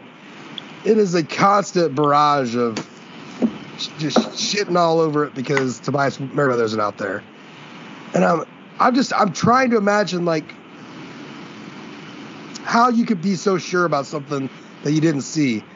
But I guess I am talking to fans of a predominantly Catholic institution, and we are big fans of believing in things that we can't see. So I don't know. It's just shut up about it. When he's ready. Or not. Maybe he doesn't. But I don't have. It doesn't concern me because I don't think that Tobias Merriweather entering in a football game is the difference between Notre Dame and winning and losing to this point. They're not beating Marshall if Tobias Merriweather is in it. They had significantly greater problems than the wide receiver position. What if against BYU, Tobias Merriweather has 3 catches for 27 yards? What does that mean for the Clemson game? What does it mean for the Clemson game? Here's what it means. For the Clemson game, I'll tell you what it means for the Clemson game. It means Notre Dame is cooking. No, it means Notre Dame is cooking. It means Tobias Merriweather has got some real game experience against a I'd actually be very excited about seeing him at the UNLV game if he had 3 catches for 27 yards against BYU. So I would say that is a perfect opportunity to get him even more involved in the offense. And it also means that if he has 3 for 27 against BYU, I expect to see more against Stanford. I expect to see UNLV. I expect to see it against Syracuse. If I see 3 for 27, if he has 3 catches for 27, it means that he's 1 catching balls and 2 running routes. So I'm excited. I would be excited. I would be excited about that. It also means that he couldn't break a tackle of a shitty BYU tackler, which would be sort of disconcerting. Michael Mayer broken tackles this weekend. Under 4.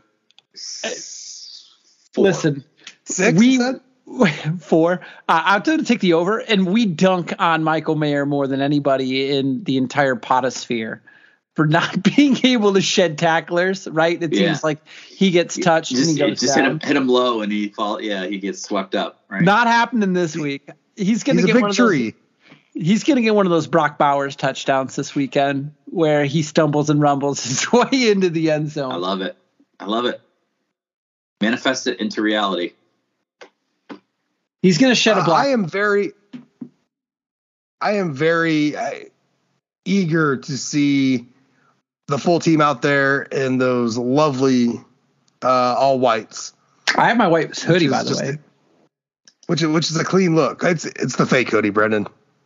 Yeah, well, everybody got the fake hoodie. One of the worst product launches maybe of all time. I'm excited to get some good picks in the system with these pretty uniforms. So what was interesting, and I didn't even think about it, but heard that on the Irish Illustrated pod was, so they're going to be playing on the UNLV surface, which is artificial, and not the Raiders surface, which is grass, which makes sense, right? It makes sense to me. Even if they wanted the Raider grass, the Raiders would probably tell them to go fly a kite. But like if you're Notre Dame, like you want the same kind of field that you're used to, which is tough, right? Yeah. And I don't know if you've ever seen how they like rotate that turf in and out to get actual sunlight, but that stadium is ridiculous. How they like it slides out of the stadium. How they like they do the same thing at the in Glendale, don't they? For how they get for the Fiesta Bowl, yeah, how they slide it in and out. Makes sense with the desert to get that fresh sun and then bring it in for watering. You can grow grass in a desert, but you can't grow grass in South Bend. Well, yes, because water. You also can't grow grass on a farm in Palo Alto because that field already looks. Jeez, no, you sure can't. It already looks awful. Yeah. Thank God we don't have to witness that shit this year. I mean, honestly, I can't take it. I can't take any more fucking games at Palo Alto. I can't. It is so bad. And the fact that it's in November and it's already been trampled upon, and you got some fucking software nerd out there probably trying to replace divots. It's just, God, what a trash field for a trash program and a whiny coach. Oh, man. So, I mean, Stanford is the game following Notre Dame. They will probably be 1-4 to that point. And I'm looking down their schedule, and I'm kind of eyeing that Arizona State game as being their last hurrah at picking up a dub this year. Arizona State was feisty against USC. Did you see the pic of the guy from Arizona State on the sidelines squirting Caleb? Oh, right in the face. He was a hero. Oh my God. Yeah. That's my favorite. That's my favorite pick from the entire weekend. Yeah. Yeah. I mean, so if Arizona State wants to be feisty, I'm looking at Stanford's schedule and I'm trying to find a FBS win, and I don't think they get an FBS win this year because they have Oregon State, Notre Dame, Arizona State, Dorian Thompson-Robinson Revival, UCLA Bruins, Washington State, Utah, Cal, and BYU. Like Stanford could go 1-11. They could go full Tyrone Willingham. You never go full Tyrone Willingham. You never come back from that. No, you can't. How does David Shaw still employed? I don't know. Faustian deal.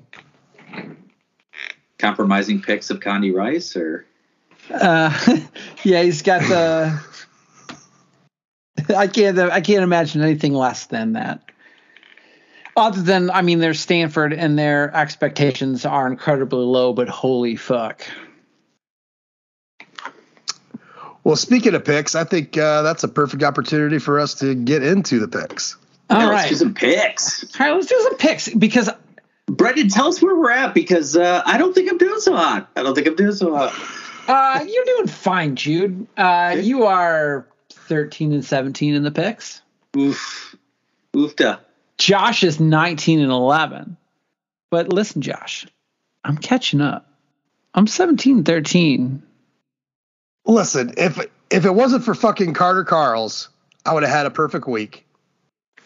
But I believed in the power of that beautiful man from College Station, and I'm not sure why you staked your bet on someone. I feel betrayed. I don't know why you would stake your reputation on someone who willingly orders Papa John's pizza.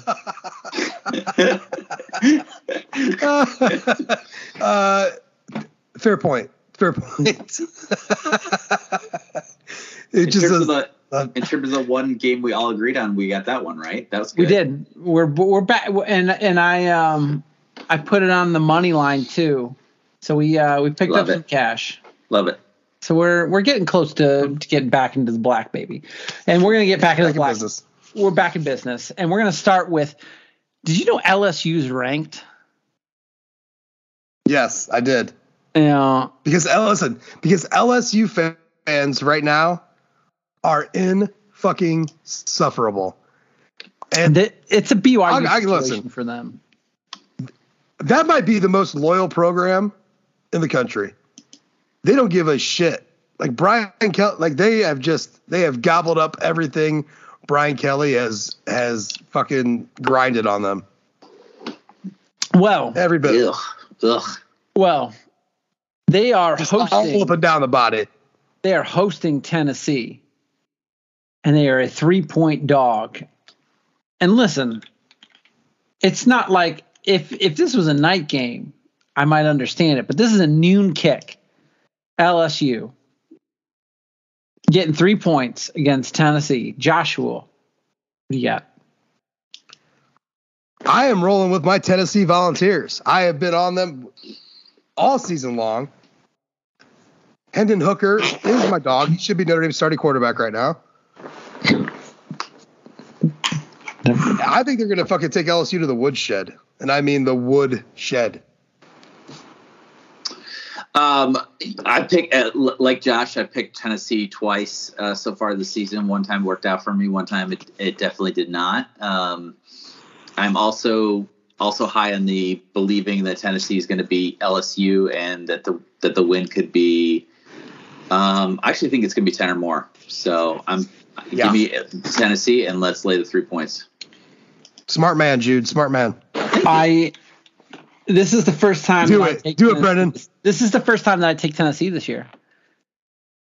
Because it's the third time they popped up in the picks. Yeah, you took Pitt, right? I took Pitt. Well, I don't think it was a terrible pick, but yeah. So I think this is a situation where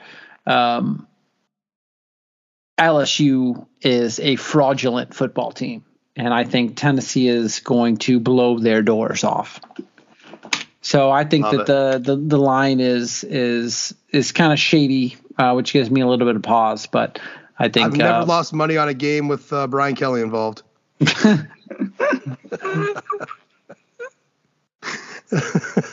Now I think this next game is going to separate the hype from reality,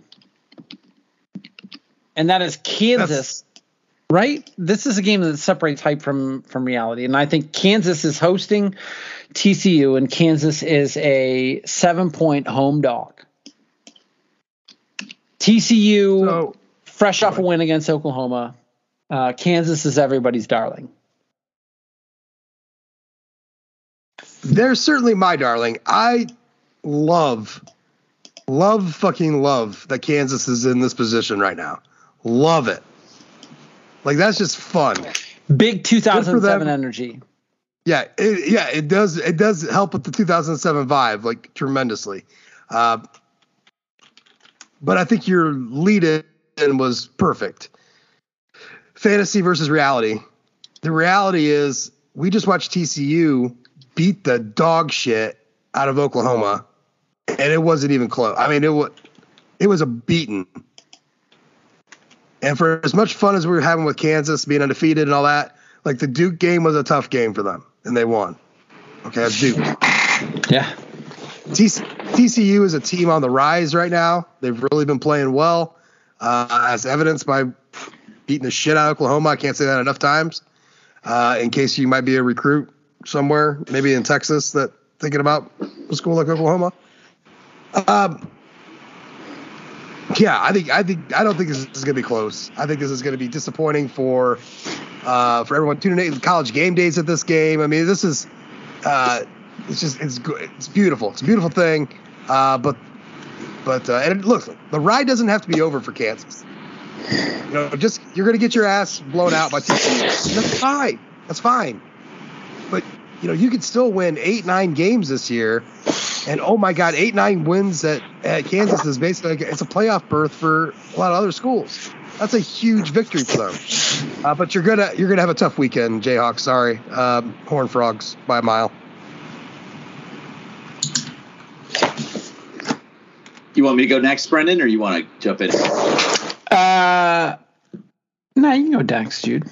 I'll take the next one. I'll jump on the next one. When I used to listen to Solid Verbal, they probably still have it, an LRO team, luck runs out.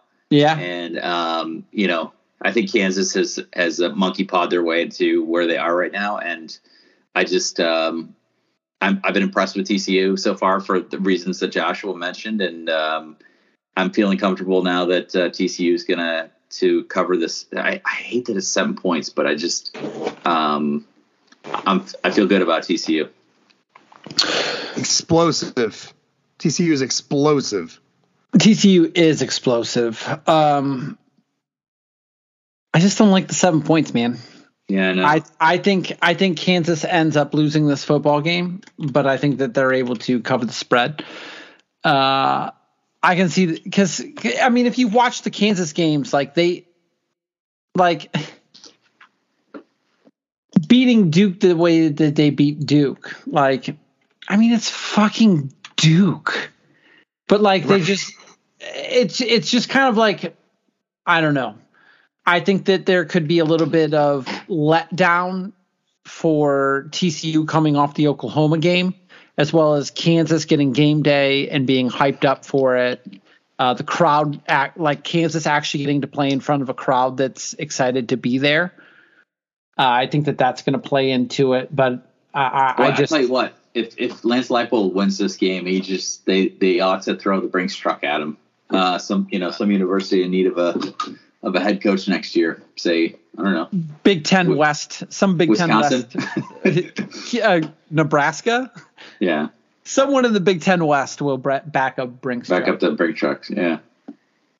All right, so I'll jump on this next one to lead it off and let you boys figure out what you want to do with this. And this is UCLA undefeated hosting Utah +4. I'm going to make this short and sweet. I'm buying into Dorian Thompson-Robinson, DTR. I think UCLA beats Utah. I don't think Utah is very good. Cameron Rising notwithstanding. I'm old enough to remember watching Utah lose to Florida. So I watched the Florida game. Florida's not very good. I think UCLA wins this football game outright. And suddenly we're talking about UCLA and Chip Kelly and this whole LA connection. And we've been down this road before. We have. So I think this is actually two pretty evenly matched teams. I'm sort of with Brendan. I don't know that UCLA is going to win, but I feel 100% confident that they'll cover this spread. So give me UCLA as well. All right, Joshua, are you gonna join us? One of us. All right. I'm not. Give me Utah. I have much more faith in Utah, which is a much more been a much more established program, and Utah is unpredictable as fuck. Especially when you look at them on the road. At the end of the season, they get better as the season goes along. So it's we're starting to reach the middle of the season. They should start to get better according to plan. Whittingham knows what he's doing. Not to say that Chip Kelly doesn't, but I mean, I have more faith in Utah.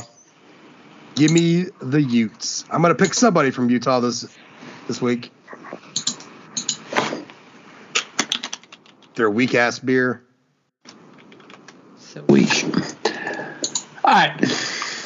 Next game, and I put it on there because I'm interested with the spread. Does anyone? I don't get the spread. I mean, what don't you get about the spread? I think it's low. Oh, really? Oh, because I think it's too high. That's funny. Because I remember last year's game, and Ohio State is not worse than they were last year, and Michigan State is demonstrative. It is. What was that score at halftime, Brendan? It was 48-0 at halftime. Yeah. let me get you the score at half last year. It was no, I undersold it. It was 49-0 at halftime last year. And it ended up half a hundy at halftime. It was 56-7 at the end of the game. And Michigan State still does not have a secondary. And they don't have running backs now. And Peyton Thorne is not the second coming of Kirk Cousins. So you like Ohio State to cover? I like Ohio State to cover.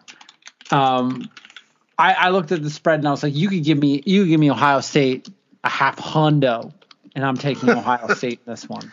I bet you could probably bet that at DraftKings. I might pick Ohio State 40. You can definitely put me in the same category as you there, Brendan, with this game. And all you really have to do is look back at last year, and exactly, Ohio State is better, if not the same. Michigan State is much worse. But even more than all of that is, Ryan Day is kind of a dick. And there is a kind of a shuffle with the top three right now. And whether it means anything or not, Day is trying to prove his team to be the best team in the country. And that means like Jimmy Johnson style run-ups. And so he's going to fucking lay it on. Every opportunity they have to lay it on, they will. So I just think they're gonna crush them. What time of day is this game? Oh, it's a 4:00 start. Yeah, and so I guess one thing before you make your pick, Jude, an interesting part. I mean, Michigan State scored 7 points against Minnesota, and they scored 13 points against Maryland. So if you combine those, that's to borrow another solid verbal term. I think Maryland might be secretly decent. Kind of. I mean, it depends on what you feel about Michigan, but Maryland might be kind of decent. They played Michigan really tough, and they beat Michigan State 27-13. I think you might be right. Maryland might end up being a 9-3 football team by season's end. Ooh. 10-2, 9-3. I don't think that's outside the realm of possibility. Yeah, I'd have to look at their schedule, but that's not far off. They got Purdue at home, go to Indiana, Northwestern at home, travel to Wisconsin, Penn State on the road, Ohio State at home, and then they finish with Rutgers. So, I mean, if you two losses, 9-3, but I don't think Penn State's great. I think Penn State's a toss-up. I mean, I'm not sold on Penn State either, but Penn State, Maryland does not go Maryland's way. Not usually, especially not in Happy Valley. Yeah. But it could. I mean, big if true. 9-3, 10-2 energy is there for Maryland. Well, good for them. I absolutely look at that. Wisconsin's what's interesting as hell. Like, we haven't even touched on any of that, but fucking firing Paul Chris, yeah. Like, Tommy Rees, head coach, Wisconsin. Did no one learn from Frank Solich? Did no one learn the Frank Solich lesson? I mean, geez, so now Paul Chris, what's he going to do, Brendan? Is he going to go take over Ball State? No, he's going to go be an offensive analyst at Alabama. Yeah, absolutely. There he goes. And then he'll end up being a head coach at, I don't know. I thought it was interesting. There was enough firings already in college football that Marcus Freeman got the question about programs coming after his staff. Yeah. Like that is a real thing to have to deal with. Keep an eye on for Al Golden, right? And Tommy Rees. So I tell you what, after 2 weeks, most people would have helped Tommy pack his bags and walk about the door, you know? I might have ponied up a few schmeckles in order to get him a nice Samsonite. Yeah, nice Samsung suitcase. I'll refrain from commenting on that, but Through two games, I might have. Yeah, it was a reaction Sunday. It's fun. Okay, so listen, back to this game. I no doubt Ohio State's going to win. 27 just feels like so momentous, and I get it. Come on, let's get some money on this, Jude. No, I can't do it. I just feel like Michigan State mucks this up in East Lansing and keeps it within the 27 points. So what is the 20? What is the score? Let's see. 49-24. That actually sounds kind of okay. Okay. I think Michigan State's going to score 24 fucking points on Ohio State. I don't, but I do not. I do not, but if they score 13, I'll be shocked. Yeah, if they score. And what's 13 plus 27? 40. Fucking tell me about it, Bill Conley. You think Ohio State's going to score more than 40 points this game? Because I do. This has got all the makings of like at a bare minimum of 45 to 13 game. This has the makings like 55. I mean, there's no shot Ohio State. Bare minimum. Ohio State is going to hit a 50 burger in this football game. Michigan State secondary is legendary. Not riding on this. But so is the picks. Now, here's where to see if we get a parlay. Notre Dame BYU. Notre Dame is a 3.5 point favorite according to DraftKings. Joshua, the floor is yours. Yeah. Look, there's obviously I'm going to take Notre Dame. I think that the point spread alone, I think that's an easy cover. I want to say a hard. I don't think BYU is as good as what they're made out to be. They're sure as shit not the 16th best team in the country for a lot of the reasons that Brendan alluded to, plus their injuries. I don't see it there. They're not great against stopping on the run. And one thing you should know is that regardless, whether it's Notre Dame or any other program in the country, when you've struggled offensively early in the season and then find something that works, you're not going away from the thing that works. You're going to stick with what fucking works because you don't want to fall back into the shit that you had when things weren't working out. They're going to want to run the football. They have 3 running backs that can do it. Their offensive line has been playing better and better, and they'll probably be their healthiest that they've been all season long. I think Notre Dame runs the shit out of this ball. No, Jude, it's not going to be 500 yards. But I like your thinking. But I think Notre Dame wins this game. And I think the defense. I think the defensive pressures that they get from just their front four alone will be enough to muck up what BYU wants to do in the passing game. So you put me down for a 38-20 Irish victory.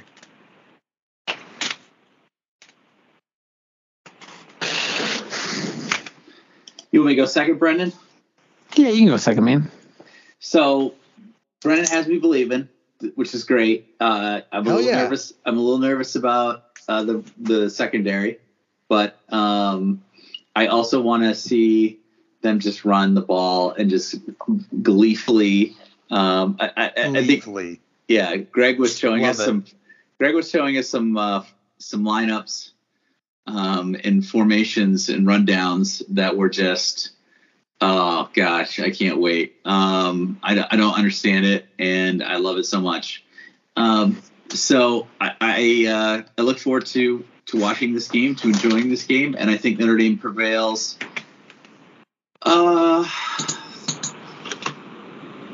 35-24.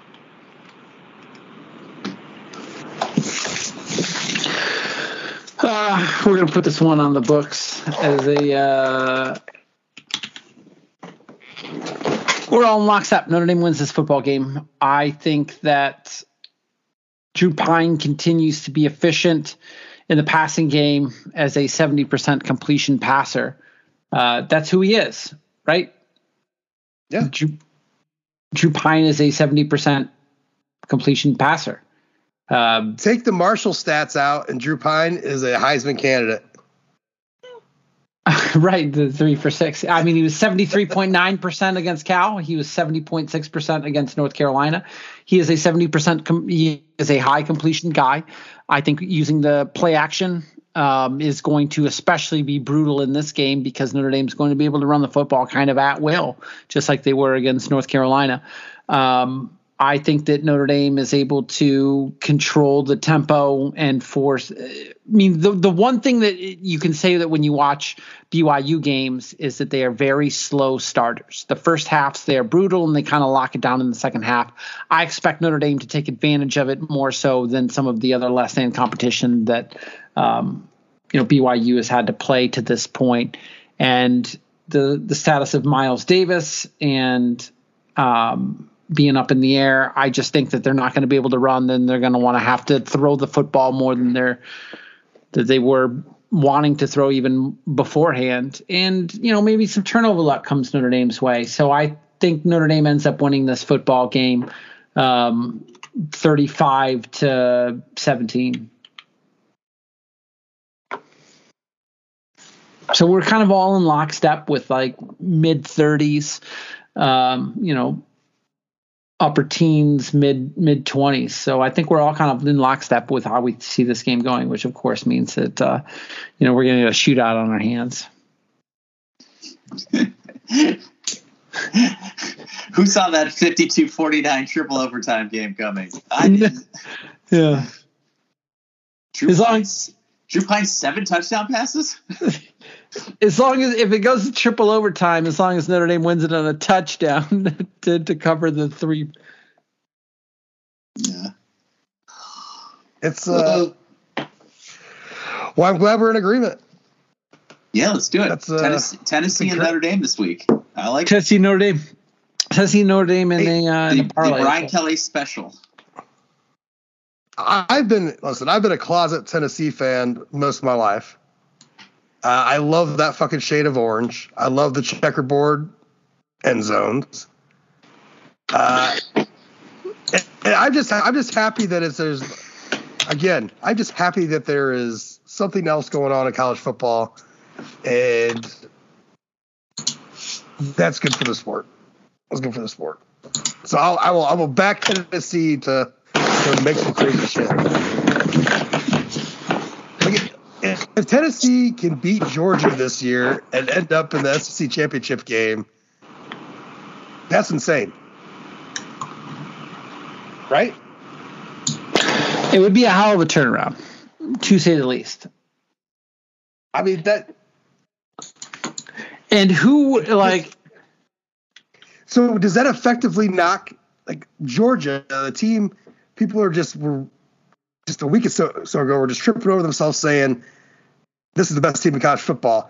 It literally takes just one loss. If they lose to Tennessee, they are fucked.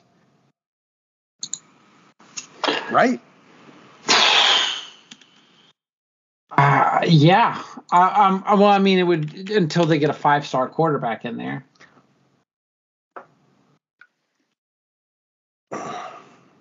I don't know. I'm getting goosebumps thinking about possibilities. There's a guy in my gambling Discord who put $100 on Hendon Hooker for Heisman. So pays out $1,300 if he wins. Hell yeah, bro. So. All right, cool. Oh man, good stuff. So let me ask you, fellas. Let's just say let's use I had the biggest spread in points, right? The biggest win. The 38-20 game? Yeah. Yeah. Okay. So let's use that for an example. Brendan also has 18, but it's fine. Oh, whatever. All right. Whatever. So whatever the score is, Notre Dame wins 18 points. What happens? I mean, where's Notre Dame ranked? What's the narrative moving forward? So you got a 3-2 football team with now one win over a ranked team. Yeah, I mean, I think that could be a bottom of the top 25 kind of deal. And the narrative moving forward is that we learned absolutely nothing for their next 2 games, and is all looking forward to October 29th versus Syracuse and November 5th versus Clemson. They're not ranked if they win this football game. Unless there's like absolute chaos at the bottom of the top 25, which it could be. The first line of others receiving votes is probably where they're going to be. Right? Yep, they're going to be there. I think that what's happening with Notre Dame is they're getting memory hold like they were in 2019 post-Michigan. I think that Notre Dame, the difference is that there's post-2019 Michigan is they didn't have a game to sort of make up ground. There's a Clemson game, and there's a Cuse game, sort of. Obviously, USC as well. I think that they're not going to get ranked until you double up the number of losses you have. So the Stanford game would be 4-2. I think that they could move back into the top 25 after Stanford. But don't you think that's dependent upon what happens in the back half of the top 25 too? No, because there's a lot of fraudulent teams that don't have very many losses that are just going to kind of skate in there. I mean, look at the teams that are receiving votes. All you have to do is look at the teams that are receiving votes. Notre Dame wasn't in there. So I don't think that teams are going to like. Oh, so they're receiving votes in both polls. Notre Dame? No. Nope. They received in the coaches, but not the AP. And in the AP. Yeah, they did in the AP. Nope. So it's Washington State with 91, Baylor 88, Florida State 78, Arkansas 76. Okay, yeah. So North Carolina's got 5 votes. Yeah. So the winner between North Carolina and Miami is going to jump in there. I have a hard time seeing Notre Dame crack into it this week. It would be next week. If they beat BYU, get 4-2, then suddenly you're in that 20 to 25 range. And then, you can start making your climb from there. But this week is about getting right and getting back on the national perspective and being like, okay, Notre Dame exists again. Because right now Notre Dame doesn't exist. If Notre Dame wins an 18-point game this weekend, they'll be ranked 23. You think so? Yes. You don't think people are going to want to rank James Madison? Notre Dame will be ranked 23 if they win. Let's just say 14 points up. Yeah, I mean, I think because the way the cookie will crumble. Here's the thing: does Kansas or TCU drop out simply because they lose? Kansas, yes. UCLA, maybe. I mean, is Syracuse dropping out this week on a bye week? No. Is Mississippi State dropping out this week against Arkansas? Is Arkansas going to beat them? Probably. But Arkansas sneaks in there too. But then Arkansas sneaks in, right?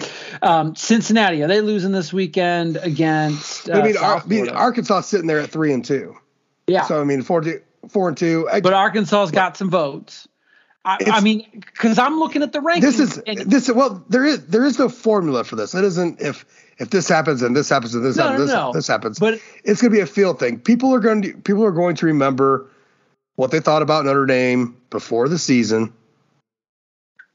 And it doesn't take you very long. They played a good game against Ohio State. They probably, when it's all said and done, they'll probably have played the best game against Ohio State than any team that Ohio State plays this year before the postseason. But Trap game against Marshall. Yeah, you're not going to hold it against them. But you look at that bottom 15. You look at the bottom 15, right? And UCLA is playing Utah. So if UCLA loses to Utah in a close game, they're 5-1. Kansas is playing TCU. They're 5-1. Kansas State, right? Are you kicking? I mean, is Kansas State losing this weekend? No, because against Iowa State, maybe they do. Probably not. I think Iowa State's fraudulent. But I mean, there's Washington. I just don't see the air unless there's like crazy upsets. I don't think Washington's losing to Arizona. After Notre Dame lost to Marshall, they got 23 votes still in the AP poll. All right, none of this, and then they beat California and they don't get any votes. No votes. None of this. This is all just like a whole bunch of just nonsense, like how they're feeling that day. Yeah. And they may base it off of their last week and all that, but I'm telling you, 3 wins in a row. This one would be over a ranked opponent. They're looking much better. They're looking much more like the team that people thought. They'll be ranked. If they win 14 points up, they'll be ranked no lower than 23 in both polls. LSU is the only team I can see. I don't know. Well, maybe. I mean, it's been chaos all year. So who knows? I mean, we saw last weekend that 15-25, there was like, I don't know, 7 of the teams lost, something like that. Yeah. And we were talking before the pod. I said, I was glad the guys at Irish Illustrated got the question, but I think they were too dismissive of it. What do you think of this Notre Dame team if they somehow would have pulled a victory off against Marshall? Like if that just would have been turned into one of those gritty hold on by the seat of your ass wins, where's Notre Dame at? Well, if Number 6. And everything else is the same. Cal game is the same. North Carolina game is the exact same. Everything else is the same, but you just managed to fucking Drew Pine doesn't throw a pick at the 22-yard line, and they score a touchdown there.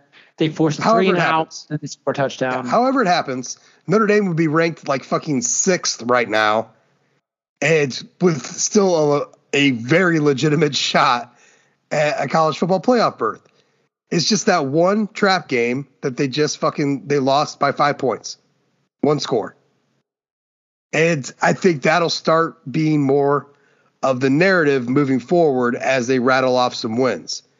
And they get by BYU with if it goes the way we think it's going to go, and then you got Stanford, then you got UNLV, Notre Dame will find themselves inside the top 15 pretty quickly, and then be on the outside looking into the top 10 as other things shake out. It's going to take a while for more things to shake out.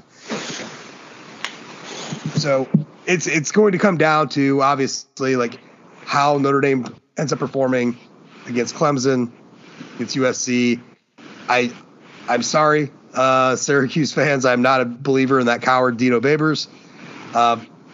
We've seen this before. So I don't know. I think the entire narrative of Notre Dame football changes with just 6 extra points on the scoreboard.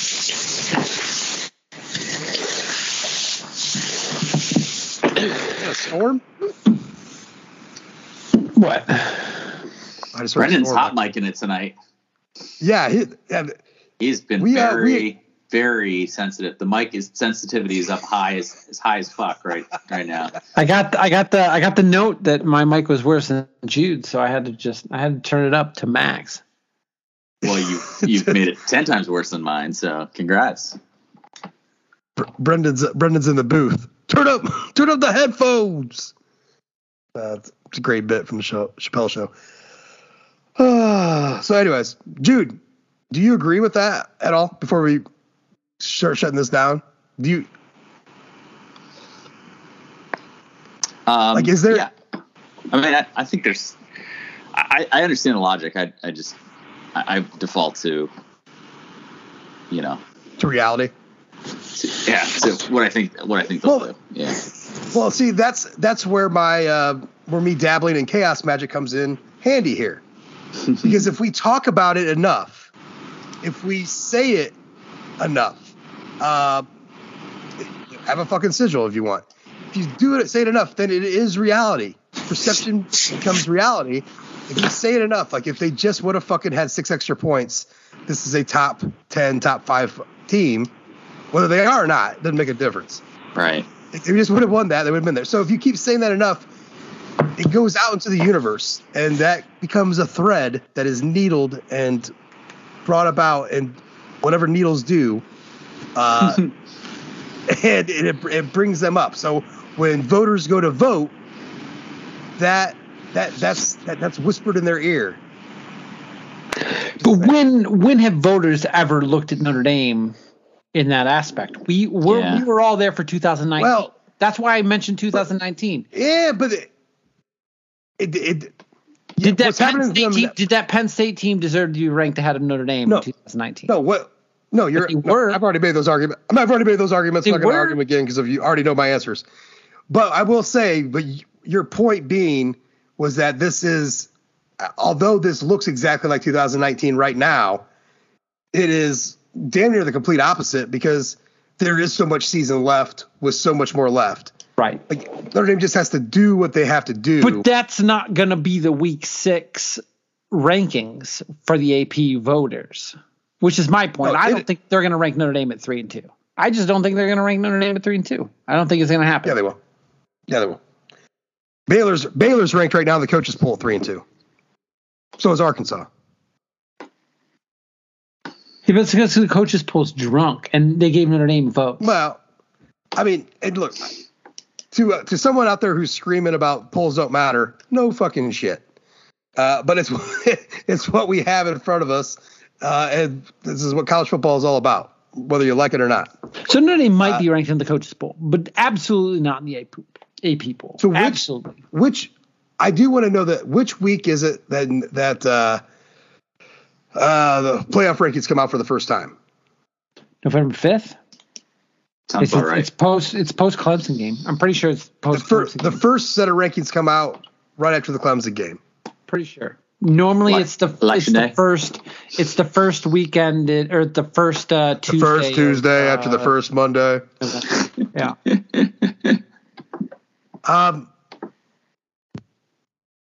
Yeah, if Notre Dame, I'm gonna make a bold prediction. If Notre Dame wins out through BYU, Stanford, UNLV, Stanford, or Syracuse, Clemson, Notre Dame would be ranked 11th in the playoff, maybe even 9th. First one's November 1st, so right before the It's before the Clemson game. Yeah. So the first playoff rankings come out. Notre Dame will, and this will be interesting. Notre Dame will be 13th if they beat BYU, Stanford, UNLV, Syracuse. I predict Notre Dame will be 13th in the first playoff rankings, and after they beat Clemson, probably climb up into, let's say, 8 or 7. But what's interesting is you're aware that if you're saying they're moving up into 8th and 7th, we'll see after because I'm ready to have this conversation post BYU. I'm not ready to have it yet. But you're aware of what you're saying, right? I am aware of what I'm doing. Yeah. Where's USC in that ranking, by the way? Well, they don't matter just yet. Yeah, well, I'm just kind of curious where they're kind of sitting at in the periphery. Look, I didn't write down every single fucking thing, but I've been right more times than I've been wrong about rankings over the last few years. I'm a little bit interested if you're talking about 7 and 8 and you have an undefeated USC on the schedule. I don't think there's going to be an undefeated USC. USC still listen. In 2 weeks, USC has to play Utah. They do. And I don't think Utah's very good. I think Utah could beat, but I think that they kind of have a USC number. And it's in the mountains. So there's that. Oh yeah, it is in the mountains. It's in the mountains. Yeah. Shit, they got fucking Washington State this weekend. So say goodbye to that undefeated ranking. USC's going down, y'all. USC's fucking going down. I'm a little bit like, let me ask you this. Let's say USC is 10-1 going into the Notre Dame game. Notre Dame is 9-2 going into the USC game. That's a little interesting, right?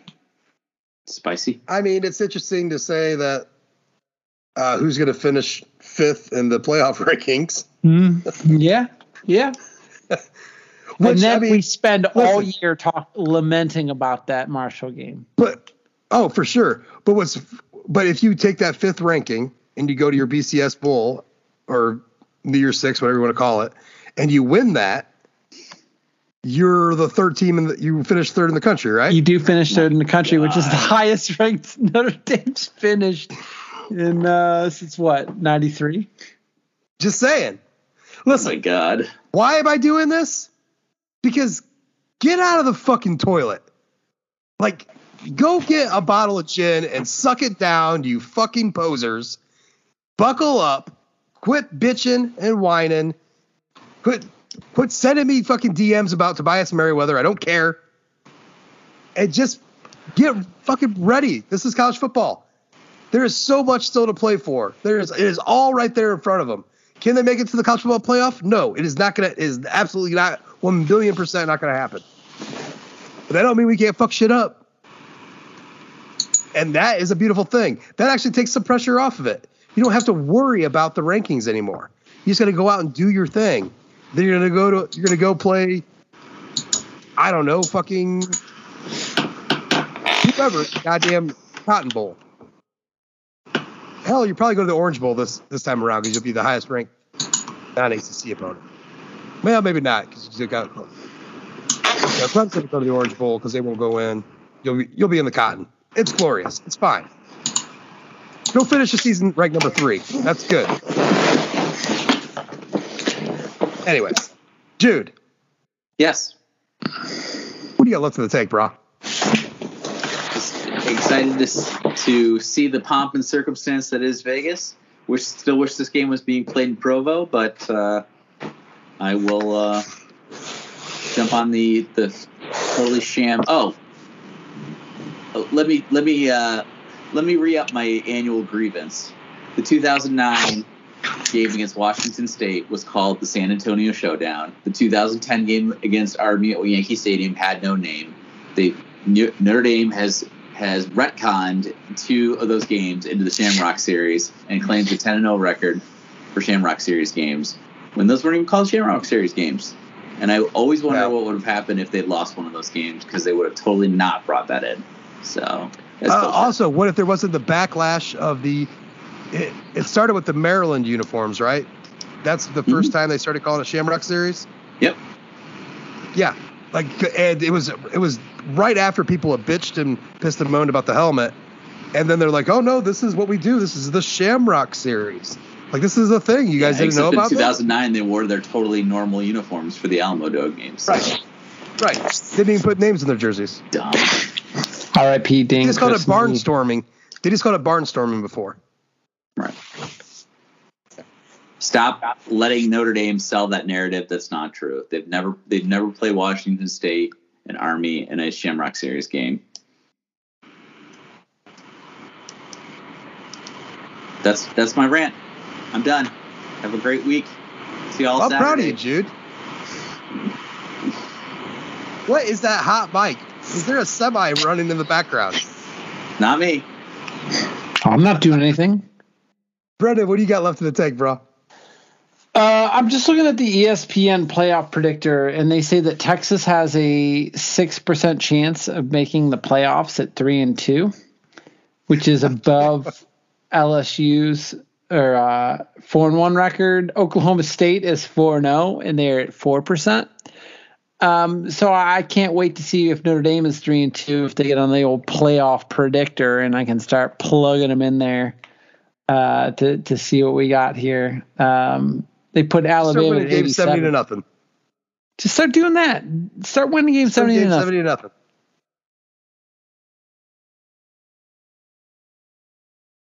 That's what you got, huh? You're just pulling out the Texas card. 3-2, 6% chance of making the playoff. They say that teams with less than 4% chance to make the college football playoff are not included. And they said there are 14 teams with the highest percent chance.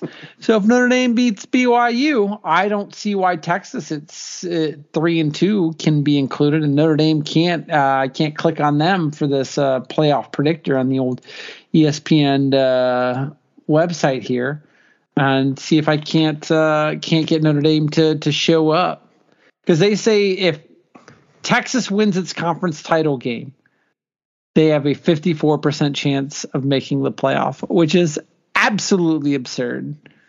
But I can't wait to click on Notre Dame next week.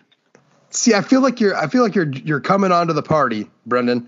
Yeah, you think this is crazy, but this is like this is where the Buffaloes roam, man. This is like I'll play the role of Hunter Thompson and just come on board my crazy fucking train we got going. And I say where the Buffaloes roam because that was a superior movie to Fear and Loathing by all measures.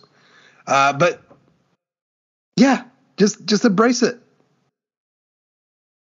Get wild and weird with it. Texas is in the goddamn playoff predictor. They are in the playoff predictor, which is absolutely absurd to me, having watched Texas play football games. It's glorious. Well, I don't have a whole lot more left in my tank. It is quite empty. I do have a litigated fence update. It is over. It is done. The fence is completed. Everything is done. There is no more lawyers. There is no more money. There is no more anything except for dirty looks from one of the sons. Every time he mows the yard like 4 times a week and bitches about having to not selling the house because he has to mow the yard. I'm like, stop fucking mowing it. Like, you don't need to mow your yard 4 times a week. Yeah, I haven't mowed my yard in a fucking month. It hasn't grown. It's the same height and it is green. Stop fucking mowing it. But yeah, so life update. That's taken care of. That's good to go. So that's all I got left in my tank. All right. Well, thank you for listening, y'all. Reminder, get on over to Apple Podcasts, leave a rating, leave a review. Every review that you leave, we will read on the next OFD podcast. Just another quick reminder, you can check out homefieldapparel.com. Use the code ONEFOOT.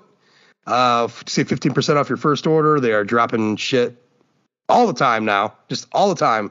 It's Wild West over there. Gorgeous. Wyoming collection coming out. Hicksville had, Garrett Krall was a star defensive end at Wyoming the last 4 years. Was an undrafted free agent for the Miami Dolphins.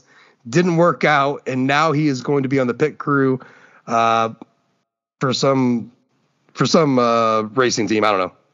But anyways, Wyoming collection coming out. The ECU Pirates one was Chef's Kiss.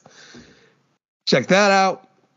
And whatever else. It's Christmas is coming up. You're gonna need some shit. They're great Christmas presents.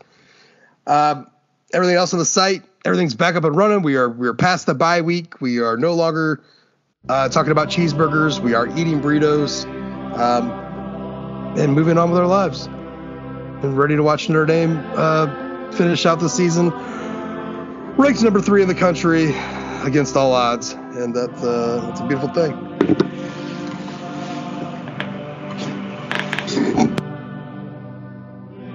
All right, no one wants to rebut that, so we're good to go.